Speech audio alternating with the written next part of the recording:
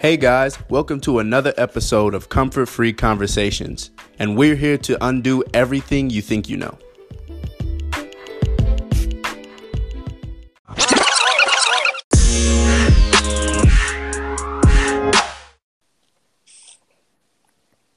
Hello. Hey buddy, how are you? I'm good. How are you? Oh, not too shabby. Just I was actually just in the middle of ordering sandwiches, right as you were calling, and I was like, oh wait, it's not sandwich time anymore. It's comfort free time. Yeah, man. I've been excited for a while. I've been as time has went along, I've been tuning into some of your other podcasts, and it's been some good stuff. Well, thank you. I'm Yeah, glad. Go ahead. Go ahead. Oh no. I was just intrigued, like that you stepped down from the leaderboards. I thought that was a very interesting decision. Yeah, it wasn't one that was necessarily received well, even in the Smith family household. Like, there's a lot of questions about that. But I just I figured I got to kind of put, pardon the expression, but I kind of put my money where my mouth is. If I'm going to tell people that I want that creating content has to be achieved over the leaderboards, I figured one of the things that would need to be done is like go, all right, well, I'll take a step away from the leaderboards a little bit and let the content kind of speak for itself, because my goal here is I want to start playing a longer game, instead of the weekly, like weekly competition is great because it's like a cool way to make money. But for me, like, I think what I want to do is I want to build a real following on here and a real like place where I can go with my podcasts that like people want to come to. And so I got to focus on that side of it. And that doesn't necessarily not align with the leaderboard, but it doesn't necessarily align with it either, because my goal is separate from that. And also I got a lot of, I get a lot of shit, and I understand that any creator that has like a little bit of an extra outside following is gonna, but for me, it's like, I don't want to be here. I'm not here to take money out of people's pockets that need the money. And it's not that I wouldn't love the money, but I don't need the money. You know what I mean? And so better like just to take myself off there. So then, I could help other people and I could do all those things, but I don't necessarily have to tie myself back to it, because also if I want to try, if I want to try and do user growth strategies that may not be quite aligned with the rules, like we gave away money last time. Like, that's not something you could do with that stuff, but it just felt like a nice way to do it. And also, just kind of help out. No, yeah, I definitely respected the decision. It was something that I personally appreciated, and then it was something I was noticing too, you were like, I've used a lot of your advice to start to build a following myself, there are so many other ways to build the idea of this podcast other than marathons of hours. So I really respected what you did stepping down. I think it showed a lot of character, and it was something that I actually really admired. So thanks, brother. It's a good choice, and it's potentially wise, right? Because you're not in it for the short term, like few weeks. You're in it for the long haul, and you're looking more for consistency, which may benefit you more in the long run. So exactly. I was like, wow. Yeah, exactly. Good. I'm glad somebody sees it. Thank you. Yeah. You're going to have a talk with my wife after this and explain it to her. No, you're just putting your money where your mouth is. You can't give people good advice and then like, well, so he's not taking the good advice. No, so I completely understand. Exactly. That's exactly what it was. And I think that's what I was seeing was like, I've given all these people advice, and then I'm still there checking the board. Don't get me wrong. I love looking at anything with a ladder, anything with like a rating system. I'm all over that shit. I love that kind of stuff. And so I want to check it every day. And at the same time, it's like, no, I do the same thing with the YouTube and the podcast charts and all that stuff. So it's just like, let it go. Yeah, and I'm not even on the leaderboards, and I find myself doing it, like, who's moved up the ladder this week? And it's like, so it can become this kind of obsessive thing if you don't watch yourself. So yeah, I completely subscribe. I understand. Totally. Yeah. Well, we got one message. You want to do that, and then we'll get into it? Yes, sir. Let's do it. Let's do it.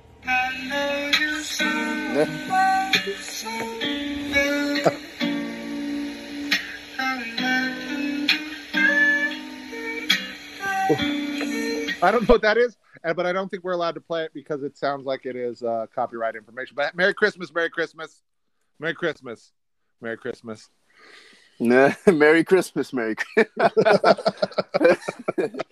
Yeah, no, I actually recognize that. So, yeah. So we today's about you a little bit. Right. I want to make it about you and talk about how we can, talk about structure and setting and how to kind of take that kind of obsession for perfection with your show and with your content, and how we take that and turn that into something, whether it's a podcast or whatever, but monetize that piece of it. So I'm here for you. You can take the lead. I'll jump in as we need to, but I just want to hear where you're at, where you're standing with stuff, and figure out ways that we can that I could support you. Right. So I've been thinking about the branding of this for a while, right? And so kind of like I was thinking, like, what is a way that I could really today, like my debut is what I consider it, to really appeal to my audience and reach out to them in a way that I'm not just bringing in people to support me. I'm bringing in people who are actually interested in what I am offering. And so I've come up against a big dilemma, which is why I've titled today Obsession with Perfection. I personally subscribe to the idea that people pursue truth for the wrong reasons, right? So the idea is that I have a problem with religion, and I also have a huge problem with spirituality. And the reason that I have a problem with both of those things is the same thing.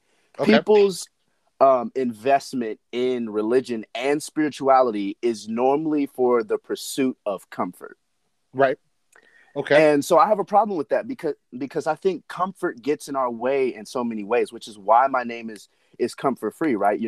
Like you have to discard your comfort when you want discipline.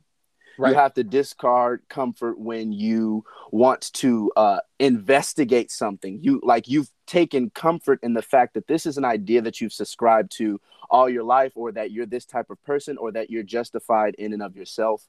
And so it's like in order to really get some progress going, and like I'm kind of offering you this incentive, like, hey, here's a comfort-free environment. And it's like a double entendre. It's kind of like ironic, because you're like, well, why would I want that? But like I'm offering it as an incentive, like, hey, this can benefit you and your life in so many ways. If we can step into this arena, well, let's investigate some things in a professional, in an intellectual, beneficial way, but in a comfort-free way. Right. Yep. And to start to normalize that idea. So that was really the start of it.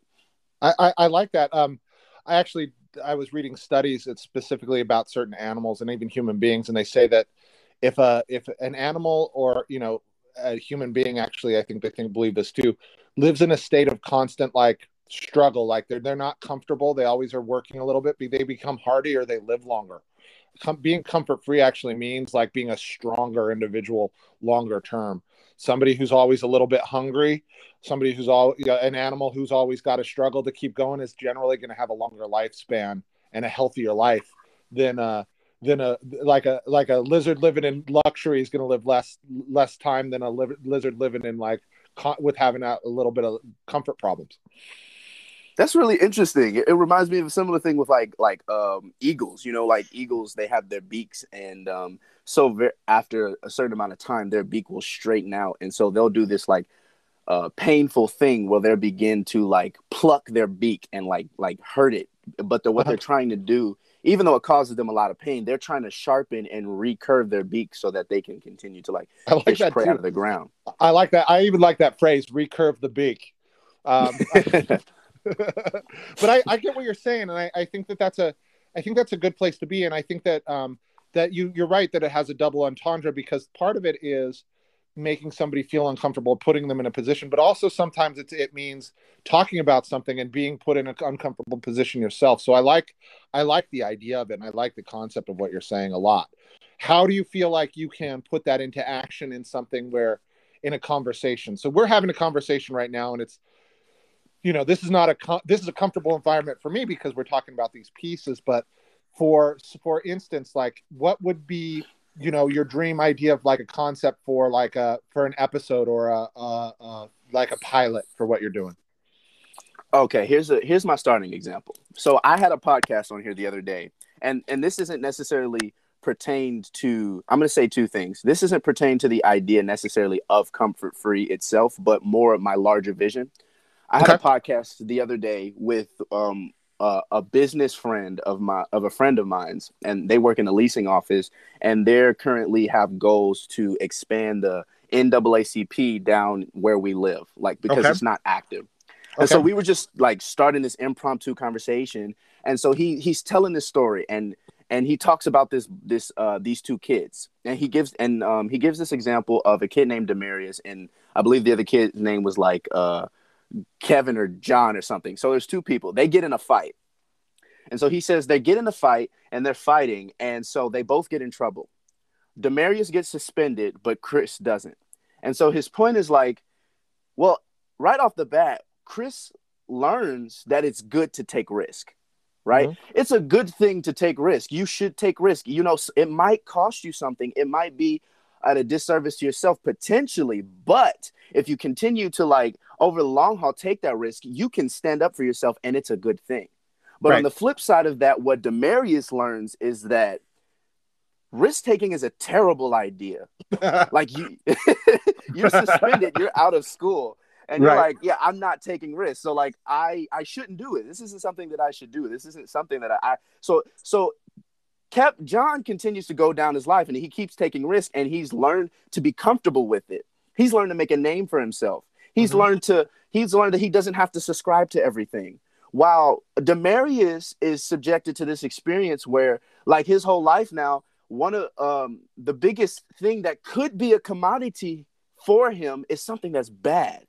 And so it was a beautiful idea, and it's a comical story, but when you really look at the example he gives, it's extremely uncomfortable because what he's talking about is systemic oppression in America, right? How the American dream is created as this idea that's for everyone. If you take this risk, if you're willing to go on this travail and get to this dream country, if you already live in the country and you're willing to make a stake, you can achieve this American dream. But part of the big incentive to get there is risk. Mm-hmm. And so the podcast itself was titled The Risk Business. And so it's this really comfortable and uncomfortable idea. So we started there, and then it goes deeper, and he starts talking about these other things and he goes and gives an example using Dave Chappelle. And so he talks about how Dave Chappelle entered the comedy business and no one gave him credit, and he didn't get much for his shows and all this stuff, and he was the best. And so he talks about these difficult decisions that he's making. And so at the end of the podcast, and we're getting all the way there, right? We stumble upon this idea, right, that integrity is valuable. Integrity is a commodity, right? Right. So and so what he talks about is like the world typically sets the lines for you. And he makes this argument that lines are meant to be crossed. Okay. One, that's an uncomfortable experience. But two, like he's saying, it's cross those lines, but you're crossing those lines in order for you to set those lines for yourself. Like ultimately you should define it. And so it was interesting to me because it created this opportunity in the word no, right? For me, when I think of a risk, I often think of taking a leap of faith. And that taking that leap of faith is the risk, but it's a risk to say no. And it's also an opportunity. And we started talking about stocks and how, not necessarily just the idea that if you say no to this stock and it plummets, that you saved money, but also this idea that saying no could provide a larger opportunity for you in the future. Mm-hmm. And so we've gone around this whole long thing, this secular philosophical conversation about business, but we've made a very critical argument. And it's the argument that integrity, this life decision, is a very powerful thing. It's a powerful tool, right? And integrity, per example, is something that we often talk about spiritually. Right. So what am I doing? I'm rebranding and representing with the lens of philosophy, right? And representing ideas to the rest of the world that they are not normally open to, right? Because there's two things. I want to re-educate, per example, like I'm from the church. Mm-hmm. I want to re-educate the church because we've thrown out all of these words without defining them, right? So you talk about these one word like phrases such as grace or mercy, and like there's not really much explanation. Like, what is grace? You talk about, oh, the grace of God, but what is it? Right. And so we have these poorly understood ideas and concepts, right? And the church has completely condemned the secular world from wanting to participate in it. So the idea is essentially like you have these religiously obsessed people, right, who have these interesting ideas, but the rest of society is condemned to pursue them. So they because they're not religiously obsessed, because they don't want to spend their whole day studying the Bible, because they live secular lives, then they don't get to have access to the information, right? Essentially. So, but that's like when you look at my faith, right? That's not what Jesus was about. You know, you hear people talk about Jesus talks to the sinners. Jesus hung around them. He that's who he was primarily around. And then this last idea, and I'm going to shut up after this for a little while. But Jesus talked about these parables. And in the 21st century context, when you look at us looking at the Bible, we look at the parables that he spoke as scripture. Right. But when you think about in the day and time that he lived and he was saying them, they weren't scripture. Nope. They were just ideas and examples for people to relate to in the context that they can understand. Right. Right. So they're literally parables. They're literally exactly what they are. They're not the word of God. They're stories the same way that the leopard that gets their spot is story. Exactly. And so the idea is that I want to be like that. I want to represent ideas in an intriguing, in a critical way for people who may not realize that their comfort is getting in the way of opportunity and growth and peace and more enjoyment out of their life. Comfort is getting in the way of that. So I want to represent these ideas that the church has sullied and destroyed and offer them to the common person. So I'm going to use philosophy as a realm to investigate things like that and just have casual, comfortable conversation with people so that they don't have to feel condemned for maybe possibly being interested in investigating like truth and different ideas, but not necessarily wanting to subscribe to them. That's one side of it. And on the other side of that is simply just kind of a rebuke to the church and a re-education to the church about that they've misrepresented ideas that and done a disservice to the rest of the world. Damn. All right. Well, I love this, and I do want to ask you a couple questions about it too.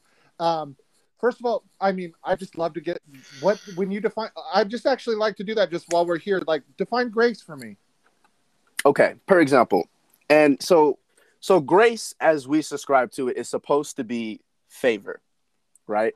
And favor is like this benefit to you. But the difference between grace and favor is that favor is not deserved, right? So per example, when you're talking about sin theology and stuff like that, you have like, oh my God, you're a sinner, so you don't deserve love. That's the real, if you think about sin, that's the real reason people are offended when you accuse them of that. When you say it, it's like you're accusing them that they don't deserve or they shouldn't have these luxuries of life.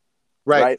And so when you think about grace, you're representing this idea that maybe you don't deserve it. Maybe none of us really deserve it, but that's not a problem because it's given freely, even though we don't deserve it. Right. So then you don't have to obsess about what, and that's why we come to this conclusion of obsession with perfection. You don't have to obsess about being God himself. That's not your goal. Your goal is to be human and live a genuine experience and be a better version of yourself, but you don't have to worry about getting everything perfect because you don't have to earn my love. It's by nature, it's not earned. It's grace. Right. So maybe you mess up and you don't get the consequence that you deserve, or maybe you mess up and you get this opportunity that you didn't deserve in the first place. So, things like that, we could have a conversation about that and we could see how that applies to your life. And maybe that destigmatizes many other topics. Maybe it destigmatizes prayer.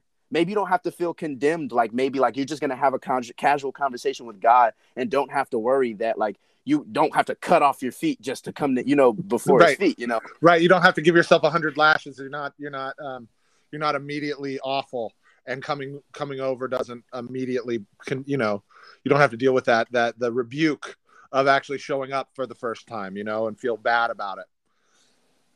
Right. Exactly. Well, so, and then what this kind of leads me to, and that's a beautiful explanation of that. What I'm curious about is, and as we build it, and this is just a question for as we establish and as we develop this kind of show, because I'm looking at this from the perspective of how to best represent it and kind of look at audience. So I'm going to take a little bit of a business clin into it. Do you think that this particular perspective limits your ability with existing people who would kind of recognize themselves as Christian or spiritual? Do you think that there will be a strong pushback from that community and you'd have to appeal more to secular listeners? Or do you think that this will be something that would be interesting across the board? Because in my mind, at least before we started having this conversation, it felt like, we could go to those communities very easily, but this is a very strong thing. And there's going to be a lot of, like you said, it'll be uncomfortable conversations. Do you think there'd be a resistance from people already in the community that could potentially cause some rough patches, so to speak, some struggle with growth? Yes and no. I think in a weird way that friction that you're talking about is part of the opportunity, and it's part of the reason I branded myself Comfort Free. Like, I'm not making any party more vulnerable than the other. Like, I'm not making I'm not going to allow the secular audience to take the brunt of the vulnerability without us as the Christian church taking the brunt of the uncomfortability as well. Right. Okay. So that's one thing. The other thing is that controversial things are very brandable. Like, you can True. You can get a lot of people like involved in like, whoa, this is heated. It's dramatic. Maybe you're not subscribing necessarily for the genuine nature of the topics, but you're subscribing because, man, they're really getting into some hot, heated things. So I think in a weird way that helps publish it, is going to bring it attention. And I trust the information and the genuine nature that I have for them to come and challenge me, right? I understand the depths of what it is, and I can use what they often use to condemn, right? And so in my personal experience, this has worked well in my opportunities outside of this with secular audiences. They've really, I think, been drawn to the ideas that I bring, and like, whoa, I've never thought of the world in this lens. And wow, I guess I didn't have to subscribe to it that way. I guess it was just presented to me poorly. And in that same sense, people who come from a religious background and like, wow, this has actually helped me have a more profound and genuine encounter with my faith, or with not even with faith, like just these ideas that necessarily may improve your life. So I definitely think there might be a challenge and a pushback, like absolutely. But I think it could be beneficial, and maybe, but, and then once again, I'm not trying to convince people of this. This isn't an evangelistic channel, right? So I'm not trying to re-evangelize the Christian. You can disagree with me. That's the point. We can talk about some things, and maybe we come up to this conclusion of a definition, and maybe you don't like it. And that's fine. Maybe you understand what I'm saying, but you don't agree with that, which is often, I think, something we do in America. We kind of conflate the idea that to understand someone means that you automatically have to agree with what they're saying. And to think that I can understand someone and disagree, once again, ties right back into this idea of comfort-free environment. No, I love that. I mean, in my initial response, my initial thought is that, the place that you're going to get the majority of the resistance is actually on the Christian side of it. But you're absolutely right. If you open it up the right way, that's where that's where I think the comfort free kind of comes from for me is, as a secular person myself, like as somebody, who, is not tied to religion, but doesn't mind, but enjoys talking and discussing about it. And especially in terms of philosophy is, as somebody who wants as a humanist, basically, who wants people to all to kind of figure out how to get along together. These are conversations I would really enjoy having. And the challenges would be kind of challenging me against some of my beliefs or my, where I come from. And I could see that it always feels like to me with this kind of stuff. And I'm, obviously I'm putting my own little prejudices and biases on it, is that it's sometimes trickier for the people that are tied into the dogma too much, who are not willing to see it. And that's where I think the uncomfortability comes from. But also I feel like where the most growth can come from is like finding somebody on both sides that you can have this discussion with at the same time, who are willing to agree to disagree, but also have a really philosophical or strong conversation about it, even if they come out exactly the same, or that their mind opens and shifts just enough to recognize these perspectives, recognize these adjustments, and maybe find some truth in it, find their own truth in it, and be okay with that, and both sides and everybody being able to come out in a positive way from that. Because I know I have, even just being in stereo for as long as I have, I've talked more about religion in the last 30 days than I probably have in the last 20 years. And that's okay with me. It's actually helped me kind of readjust and remember perspectives, and not that I write stuff off directly, but also just make sure I understand and kind of become more in tune with people that are we're like-minded, but we might have these slight these differences in like how we're guided, but not necessarily what we're guided towards. And I think that you have something that you can make quite interesting this way. I guess the steps would just be like branding it so it's clear. Like calling it just Comfort Free might be tricky, but how do we adjust that name and that title to make sure it's a part of this that still makes it kind of known what you're doing and knowing that it's a safe space? Yeah. Right. And that makes sense. And I think you're right. And I'm in the process of maybe rebranding, but I think I like the cohesiveness of everything that I put together. Yeah. I do too. But I'm also thinking like maybe either brand it better with the content. So maybe like people don't necessarily automatically understand why it's Comfort Free, but if I continue to introduce information in the right way, right, that maybe that will click. So for example, I took your advice and I was building a lot of other things outside of just being on stereo all the time. Like, let's focus on premium, dense, good content and try to build things in other ways. So the way that I did that was I went and so I just started like little, picture, like word posts, the little word post that's very popular on Instagram. So I introduced this idea of first philosophical conversation right off the bat. And this is the first time the audience gets to hear me like talk about it. But it's like, is an opinion and a belief the same thing? Right. And I just like open that to them and let them interact with that. So I created a poll and a few people chimed in on that. But later down the line, I started defining these things. So like I start talking about how a belief is its goal is absolute truth. It aims to answer truth from an objective lens, right? It aims to say, this is what I believe about the world, right? Right. But an opinion aims at a more subjective truth. It's about what you personally think about the world, right? So I talk about it and I say, so I can have an understanding of what I view the way that the world works. Like the world works this way. That's my belief. Right. But I can have an opinion about the way that world works. Right. And that's an opinion. And so it's like you can have an opinion that's different from the belief that you subscribe to. Right. And it's because one is an objective truth that you didn't define. It's what you believe. You didn't define it, but it's what you believe. And you may not necessarily like that. You might not necessarily like that it's that way. Right. So like, for example, I believe that the entire world is blue. Right. OK, but I don't necessarily like the color blue. I think it should be a different color. Right. And so what am I aiming to do in this conversation? I'm introducing the idea that you don't have to take personal offense to something that someone believes because they believe it. And it's not necessarily directly tied to what their opinion is. Their opinion could align very well with their belief and their opinion could clash with their belief. And they have a very tough time learning to adapt to this thing because they realize that they didn't create this as truth, but they don't necessarily like it, and it takes them a while to balance that out. And I don't think people really understand that. We like mix those up like a lot. Hey, listen, I got to tell you right now, this is the most profound thing I've heard sober and not stoned in a very long time. And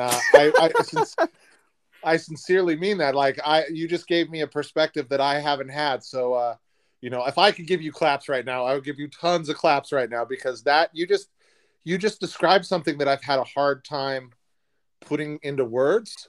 Mm-hmm. So thank you. Like, I've learned something from you today, and learned a concept that I haven't been able to enunciate before. So nice, thank you. So I want to sincerely thank you for that. Oh no, thank you. I wouldn't be able to say it if you didn't offer me the opportunity, and that's something I really want to give you claps to. Like, I've enjoyed your content. You're a very genuine person, which I appreciate. And you have this opportunity to offer to other people as someone who's a CEO or something of that nature, and on a new platform, and already verified and all of those things. And you're offering people who have the opportunity to bring genuine content a platform who may not have had it. I would not be having 44 viewers listening to the words that are coming out of my mouth right now without your help. So thank you for that, in the same breath.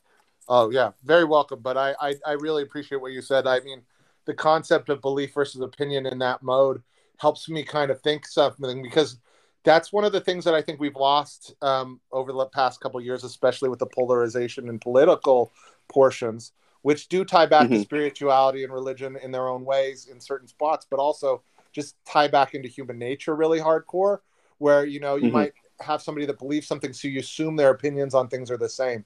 And to even have something where you can say, hey, this is what I believe, but this is not what I want, is something that I think gets lost in the dialogue a lot of the times. And to be able to include that as a part of the conversation and making sure that's clear from the jump in any of your, whatever these shows are and however they kind of come to be, is kind of like, it would almost be like the first rule of Fight Club. The first rule of this show is that what you believe and what you think could mean two different things. Right. Exactly. Exactly. And that's what opens minds for dialogue, is understanding that, whether this is a fixture or not, that there can be adjustments made within those places. And you might not move belief, because belief is something that's kind of like, belief or fact, or however you want to do it, is going to probably be a pillar. And so trying to shift somebody's beliefs may not happen, but be able to understand somebody's opinion, or even adjust or come to new opinions after the conversation, is a completely attainable goal. You know what I mean? Right. Mm-hmm. Yeah. And awesome. Yeah, exactly. And so, and what you're saying, it comes up in so many other places, right? So for example, when you're looking at politics or social justice, right? And you have these people that have I think it's everywhere. I think it's in scholarly articles about social justice. I think it's all over the place, where I say what I believe, and someone else whose lifestyle is, they're offended because they think that I want to assert something about them and force them to accept something that's not necessarily true. And it doesn't have to implicate of what my opinion of them as a person, or like who they are or what they enjoy to do. It's my personal bubble. And I think an opinion kind of inserts this idea that my goal is to enforce this on you. Right. Like, you should subscribe to this too. Right. Right. Like, and it's really messy. It gets really, really messy. And I think there's, a lot of confusion within that. The other thing that I'll say to that, and I think we can kind of have some good conversation around this, is and I think it also gets in the way of people's pursuit of truth, right? I think people pursue truth, and this is why it goes back to comfort, right? People pursue truth in this lens that they want to find a truth that matches with the opinion that they have already. Right. Right. And that's not necessarily, it doesn't make it true. It just makes it more closer to your opinion. The better way to do it is to, once again, going back to comfort free, is to step out of this lens of what your opinion is and try to have an understanding of the way the world may work outside of your opinion, and then start to develop things from there. So, when people pursue the truth, they're like, oh, I don't like that, so that means it's not true. Right. And that's a big danger. Oh no, it's huge. And that's that thing. It's like, it's icky. It's like you said, and this is where that comfort free actually really lines up with it, right? It's not comfortable. it's not comfortable to have that opinion. It's not comfortable to recognize this thing. A real easy example, you know, as a guy who could pass very clear, easily for white as a man, like it's uncomfortable for me to say and have to come to the conclusion, hey, I got legs up, even though I was raised poor, even though I came up from, you know, very little to where I am. It's real hard for me to recognize that not everything I accomplished was just from my accomplishments, right? I went to college, I did all these things, but there were other things along the way, whether I want to realize them or recognize them or not, or even realize that they happened, but because I'm a man, because I'm white passing, like that I could get that some other people can't. And that's an uncomfortable thing. I don't want that to be the fact. I don't want that to be true. My opinion is I hate that it's true, but it is. And it's an uncomfortable thing for me to confront. And it's an uncomfortable thing for a lot of people in my position to go, because it's like, well, I did it myself. I was poor. I lived in a 2-bedroom mobile home when I was growing up, and I didn't have anything. And I got, Christmas was jean jackets, and we had powdered milk when I was in the 6th grade, like those are all facts, but that doesn't change the fact that I had, but those are part of a story that I used to build myself up with, not the reality of coming up at a certain time as a certain person, that has a lot of luxuries. I'm a very talkative dude. I've been able to be very sociable. Those things have tied to it, but they also lend back to being able to be comfortable in situations because of luxuries that are out of my control. And that's an uncomfortable conversation. And to admit it even to you right now, it's weird, because it's like, it feels like it downplays my success, but it's just an uncomfortable fact about life. Yeah, absolutely. And I think, and this is where the conversation comes full circle, because that ties right back into, the story about the 2 kids going to school, right? But more than that, like, even for us, like, I'm an African-American male, I'm still a male, right? Right. So it's uncomfortable for me, and the difficult circumstances that my race has caused me to face, that I may have some, privilege as a male, even though, I still have some hardships, right? I'm a male who's had hard encounters as a Black person, but that I may not subscribe to the same level of privilege as, let's say, a Black female, and being a Black woman and the different things that those encounter. Like, no, I go through the same, and maybe it's differentiated, but when you look across, like, for individual cases, like, okay, maybe my life was harder than a lot of other people's. That could be true. But when you look at the overall general spectrum, I have some assistance as being a male, right? They talk about how, I heard on another podcast, they were talking about how, how the Black man was viewed as 3/5 of a man and property. And he still gets to vote before the woman. Right. And the white woman even, Yep. And that's interesting to think about. And, and so it's like, okay, it creates all of these opportunities in ourselves to look at us differently, and things that philosophically about who are you as a person? Are you really the person that you want to be? Or are you just defending yourself because it's uncomfortable to you to recognize not even necessarily social justice things, but personal things about yourself? Like there are times where I'm inclined to be narcissistic or prideful, and I don't want to admit that. That's not something I like. But it's something that's very necessary for my relationships with people, for my intimacy with other folks, for my presentation amongst people, because they're seeing this thing in me that is causing damage to a lot of areas in my life. Yeah, absolutely.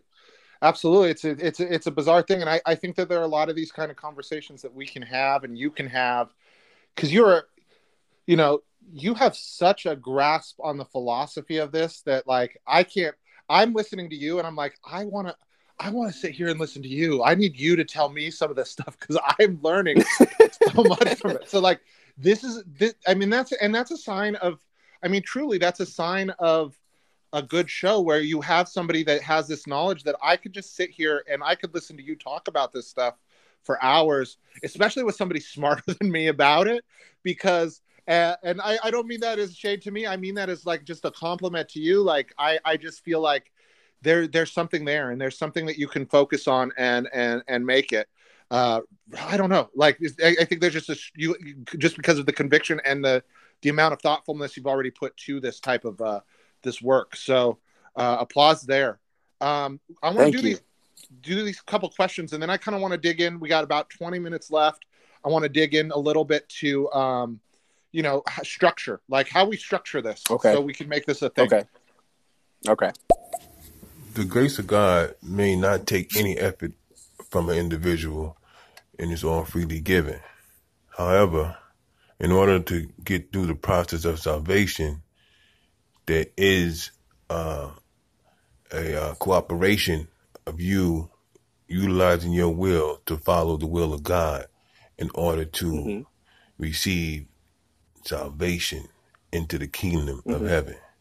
So yeah, you're right. You could live a good life and everything through the grace of God and everything and have all the stuff you need. However, that does not mean you're going to make it into heaven because you didn't go through the process of salvation, which take your willfulness to go through. Your willfulness to repent so you can receive the forgiveness. Your willfulness to want to be a part of God's family, and then he will bless you with the Spirit, and you will go through the process of salvation. Okay, I want to ask you about that in a second, but I do want to tell you a quick story because this always cracked me up when I was a kid. Okay. And it wasn't even when I was a kid. It's like 10 years ago, 15 years ago. My mom sends me all these clippings and like literally in the mail clippings because the Pope says, hey, if you even non-believers go to heaven. Like she goes, as long as you're a good person on earth, and it's not only Christians or only Catholic believers will go to heaven. Anybody who's really good and lives a good life and lives the best life that they can is eligible for heaven. So this is Jason, the atheist, Jason, who's been living away from home for a long time with mom, the evangelical and the Baptist. And she's sending me all these things. She's not Catholic either. She's not Catholic at all.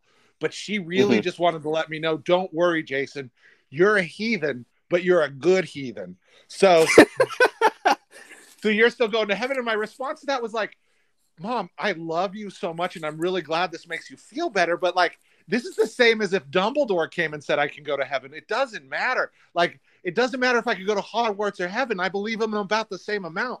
But I appreciate and respect how excited this made you. Right? Like, like, oh, we're going to Hogwarts. Okay. Okay. Yeah. Like you could tell me that, you could tell me that Superman's taking me back to Krypton. It's all the same to me. I don't care who said it. I don't care what size their hat is. But it was just this thing that made her feel so safe that at the end of it, I was like, thank you, Mom, for all these weird things. I guess I'll hang them on my bulletin board. We're going to Hogwarts. We're going to Hogwarts. But what do you think about that as far as grace goes? Is that like, I mean, it's a little bit of a side thing, but I'm curious what you thought about what he said. And I don't disagree with anything that he said. I think he said it very beautifully, right? And so there's a famous, I guess, an apologist that I like. His name is, he can be a little crude sometimes, but I think he has some profound things to say, right? Like he says, he gives this story about this woman who was in the Holocaust, and she like has this terrible life, like really hard, and she doesn't believe in God, and like, how could there be a God? And she has this life experience. And he says this really crude thing in response to her this way. He says, the people think of the Bible as an instruction manual. First off, no, it's not. You've completely misunderstood the literature if you think it's simply just an instruction manual to get to heaven. And that's a whole nother conversation. But he says to this woman, he says, God's not going to force anyone who doesn't want his presence to eternally be in his presence, because he gave us free will. He gives this example of like men who pursue the woman, right? And he says, like, wait, ladies, let me ask you something. If a man continues to pursue you and he keeps pursuing you and he keeps sending you love letters, and he really loves you, do you want him to keep forcing himself into your presence? And the ladies all go, no, like, if you love him, let him go. Right. And so I agree. So like, it has to be your choice. Like, you're not supposed to abuse this thing, because if I'm abusing it, it doesn't really mean I want you. Right. I just want the grace that you have to offer me. And I think many of us, and especially even in the Christian world, that's all we want. And we take advantage of it too. Right. We don't aim for genuity. We don't aim for authentic, right? We aim for pleasure, comfort, and commodity, right? And so, and in that way, yes, I think he's right. Like you are given grace not so that you can abuse it, but so that you don't have to have the angst as you try to become a better person to condemn yourself that you're not perfect. Right. If that makes sense. Right. So, yeah. So like, here, let me pay for all of the debt that you may ever have in your life. Let me pay for it so that you can just live your life, make mistakes, recover from them, and not worry that you're going to go bankrupt. Morally. Right. That makes sense. Okay. Yeah, that makes a lot of sense. Okay. We got a couple more. Okay. Star Burns, man, you guys are amazing. Just got a question for you. How did you develop such a strong following, and just how did you develop that? Just curious. Student, always trying to learn new things. Well, I mean, what's interesting about it is I think that when you're developing a strong following with all this stuff, I think it's just doing as much as possible, like to build up and get people listening. With stereo, my trick here is we try and talk about content the whole time. I try not to make this meta. Like, I try not to have many conversations about stereo or what's going on stereo or those pieces, because I just want to talk to you guys about different pieces, and I think that some of it's interesting. So I have lots of different talks. Like we're talking here about specifically this is about a point of view, but also it's about how do we develop this point of view into a podcast. So we're working on that. I'm gonna have a Star Wars talk later.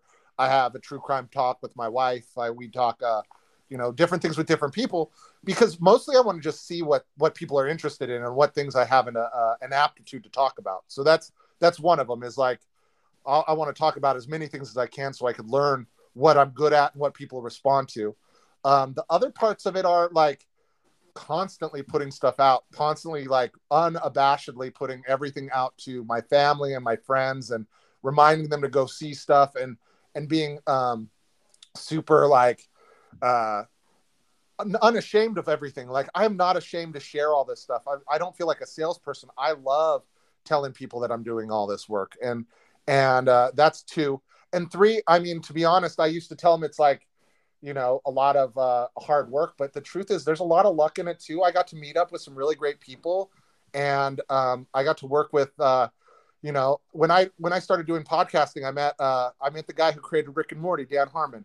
And I said, I'm going to work with Dan Harmon. And I put it on my board, and I worked really hard, and I lucked out, and I was able to do it. There's opportunity, and I want to say that it's all opportunity, but I got lucky, and then I met him, and I met some other people, and that allowed me to grow because they were helpful on one side of it and gave me just enough of a push.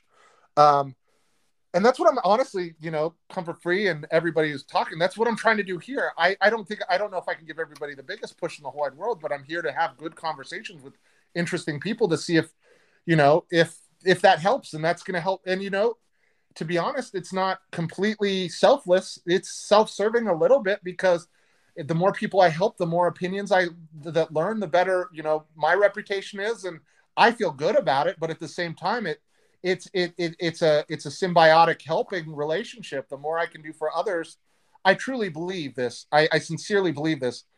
We're a small community of people, whether we're in audio or video or entertainment or marketing or whatever.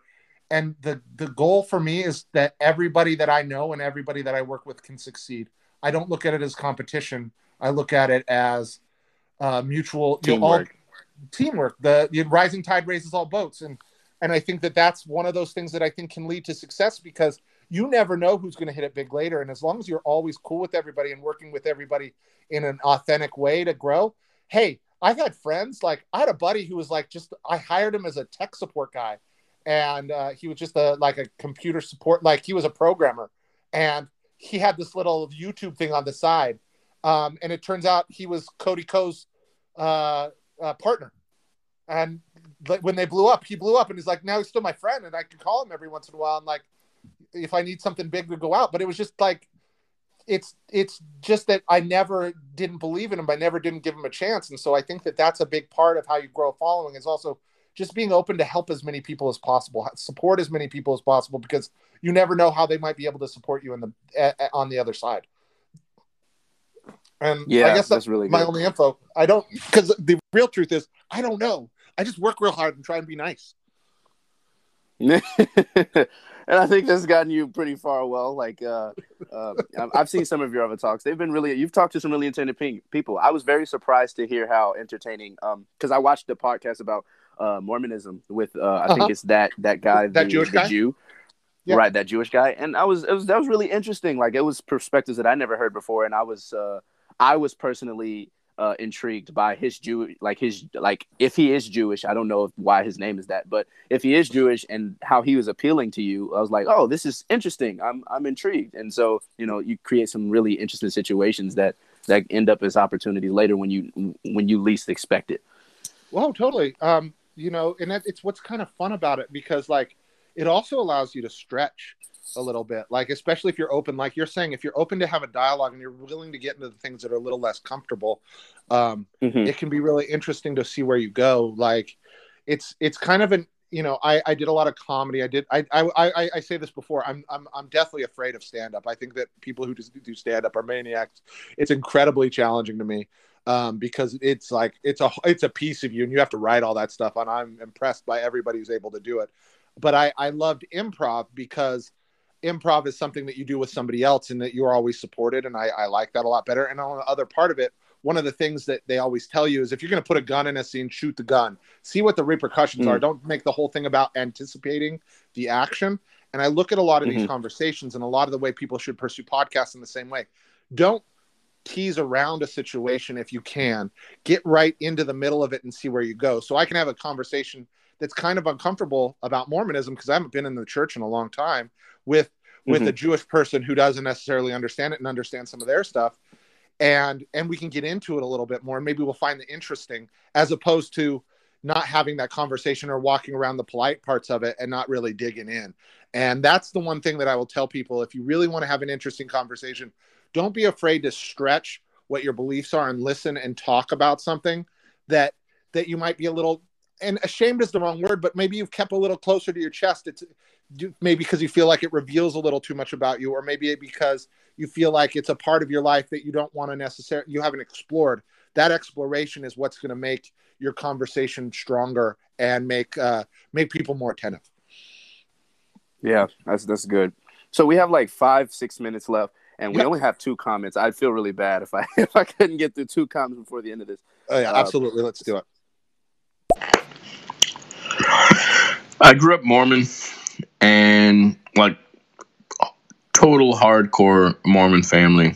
I got grounded for a week for drinking Coca-Cola. My mother happened to, come on me when I was drinking Coca-Cola, saw it, grounded me for a week. Years later, I reminded her of that fact, basically while she was loading her bong.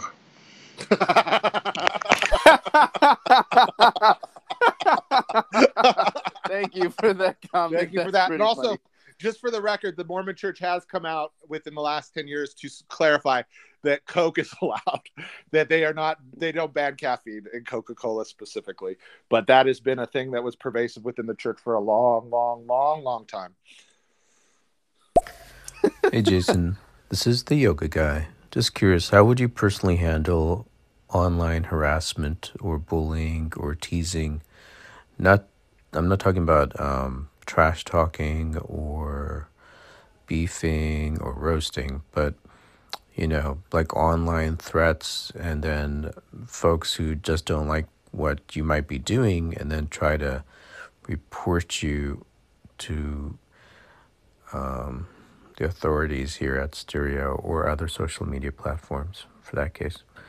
I'm asking because I just noticed something like that actually happened to a popular content creator on here who's now been booted from the site, which I cannot believe actually has happened, because I think I enjoyed this person's content more than most other people here. This is Yoga Guy. Well, I don't know who that content creator is and why they got booted. I know that I think that and especially if you enjoyed it, I think that people have to be careful about certain things. Like, you know, with any of this stuff, you know, I wouldn't handle, like, there's a certain, you know, if people are going to go after each other, people can go after each other. It needs to be a mutual thing. But in general, I think that, you know, people that are just attacking other people for the sake of, you know, I don't know who this is or what this is all about, but like, if people are attacking each other over, just so they can, you know, basically, I forget what clout chase, is that the phrase? I'm trying to learn what the kids know, to clout chase. I think that's where a problem lies, right? If you have a real beef with somebody and you have a legitimate argument with somebody, I think that that's something you got to deal with offline. I think that all that stuff needs to be held and dealt with like as reasonable people. You know,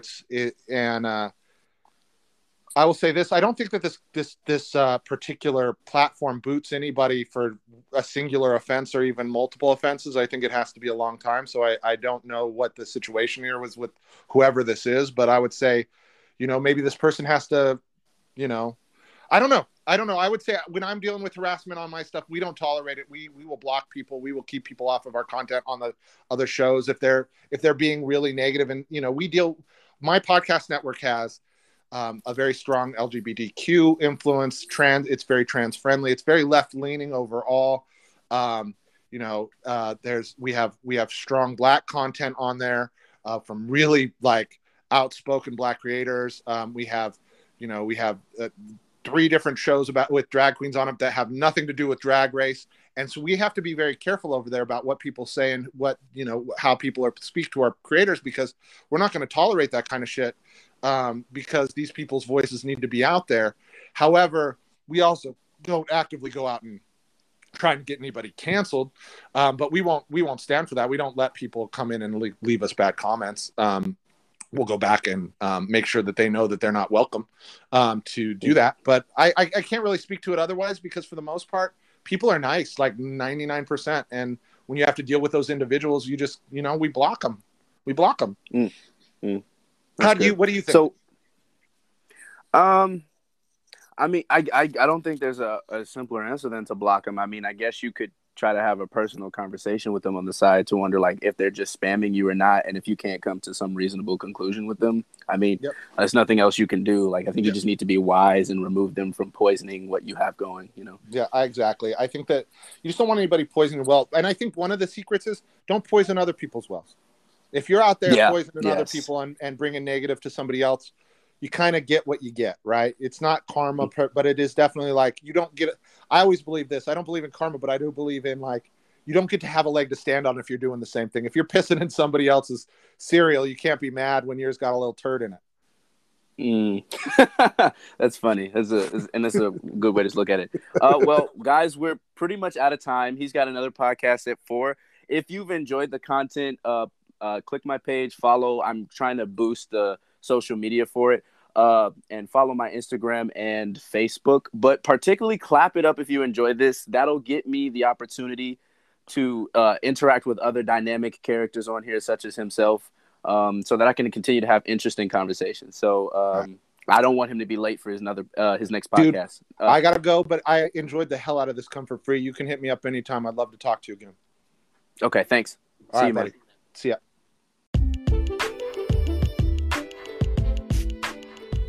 Okay, that's the end of this episode. If you like this kind of content and or just want to support me in what I'm doing, you can go to the entire video at stereo.com/comfort_free, or you can support me on my Patreon page, patreon.com/comfortfreeconversations. That is patreon.com/comfortfreeconversations. Thanks, and catch you next time.